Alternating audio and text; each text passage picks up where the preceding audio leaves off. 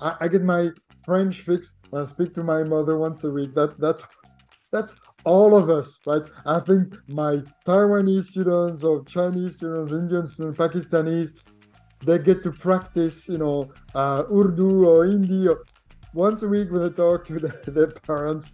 I think we're all in this boat together, I'm afraid. That's Dr. Denis Wertz, a cancer researcher at Johns Hopkins University and Johns Hopkins School of Medicine. And he's vice provost for research at Hopkins as well. I spoke with him about his research some time ago, and that's a different podcast I am still producing. But we also spoke about language, and that's what this podcast is about today. Hi, and welcome to Conversations with Scientists. It's been a while since the last episode. Apologies. I was writing a lot, did a video, and then tried to take some time for family because work-life balance matters, right? Anyway, glad to be back and glad to be producing this podcast and others too. This episode is about a topic that is, in a way, a given in labs, and perhaps not talked about a lot, even though it's about talking. It's about language.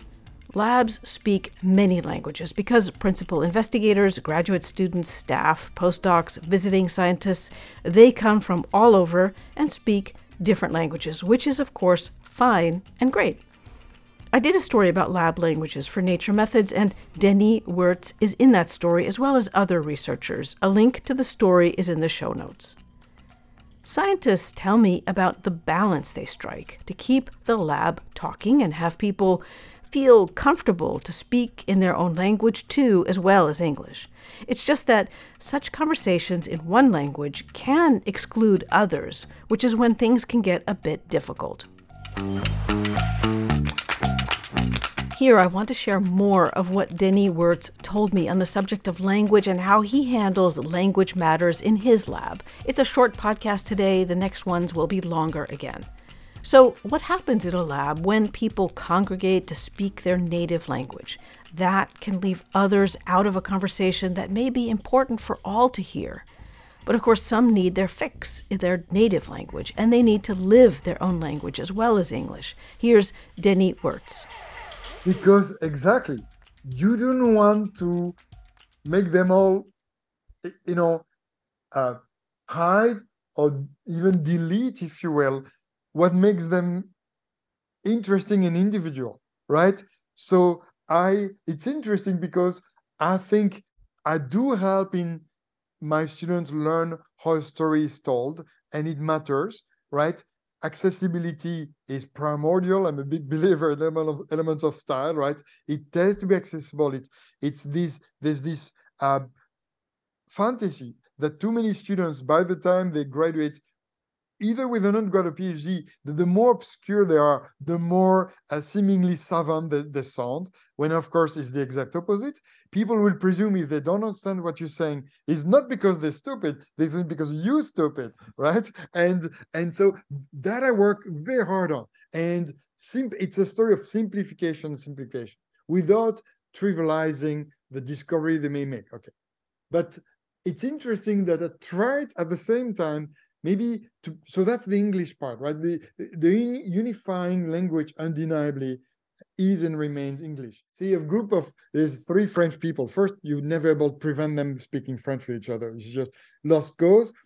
But I may take one aside and say, keep in mind that you do at the end what you want. I realize you need your fix of French every day. It's all good and nice, but that then someone else who could be listening in and could contribute to this conversation cannot, right? And so it's a fine balance. I want to preserve these people feel comfortable. Just, they don't I don't know, eliminate what makes them, in part, it makes them unique, and at the same time be inclusive, right? Where I always say it can be distracting to hear a conversation background, but sometimes it's so useful because you're hearing something and it's helping you in your work, maybe not today, but one day, and you can't even remember that it was this background conversation you overheard. You have to almost scratch your head. Who was talking? Because what they were saying was so true.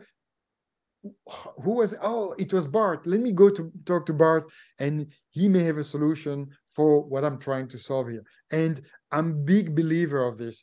And at the same time, right, I try to create physical space for people to, think the big thoughts, to when they code, they need silence. So sometimes you need, headphones, and to strike that balance. I'm not sure I get it right every day, between this open flow, this openness, this common language you're talking about, and at the same time having an ability to be alone and be kind of ambitious in the reasoning. So it's such a good question. As you can see, I haven't thought about it. Denis Wertz is originally from Belgium and speaks multiple languages. And you speak how many languages? I think you speak 4, right? Or no, or more? You have to, that's how it works. It's Flemish, German, some, but German is gone now. It's official. French and English. I say I'm terrible at either of those languages. I get my French fix when I speak to my mother once a week. That's all of us, right? I think my Taiwanese students or Chinese students, Indian students, Pakistanis, they get to practice, Urdu or Hindi once a week when they talk to their parents. I think we're all in this boat together, I'm afraid, where it's like we could have this conversation in French. It'd be a struggle for me. It'd be a struggle. It would be a big struggle for me, particularly all the words and things. But I think it changes the dynamic, right? But I think when people switch between back and forth, it is actually good for them to have that identity, that both of the identities, right? I really think so. But what I wanted to say, it could be different for different universities. At Hopkins, we're going to have kids who are not only extraordinary scholars, but will be completely fluent in English, right? And know how to write English. Often they come already with papers. There was a discussion on Twitter. Isn't it unfair to those who don't? I agree. But how do you select those students then?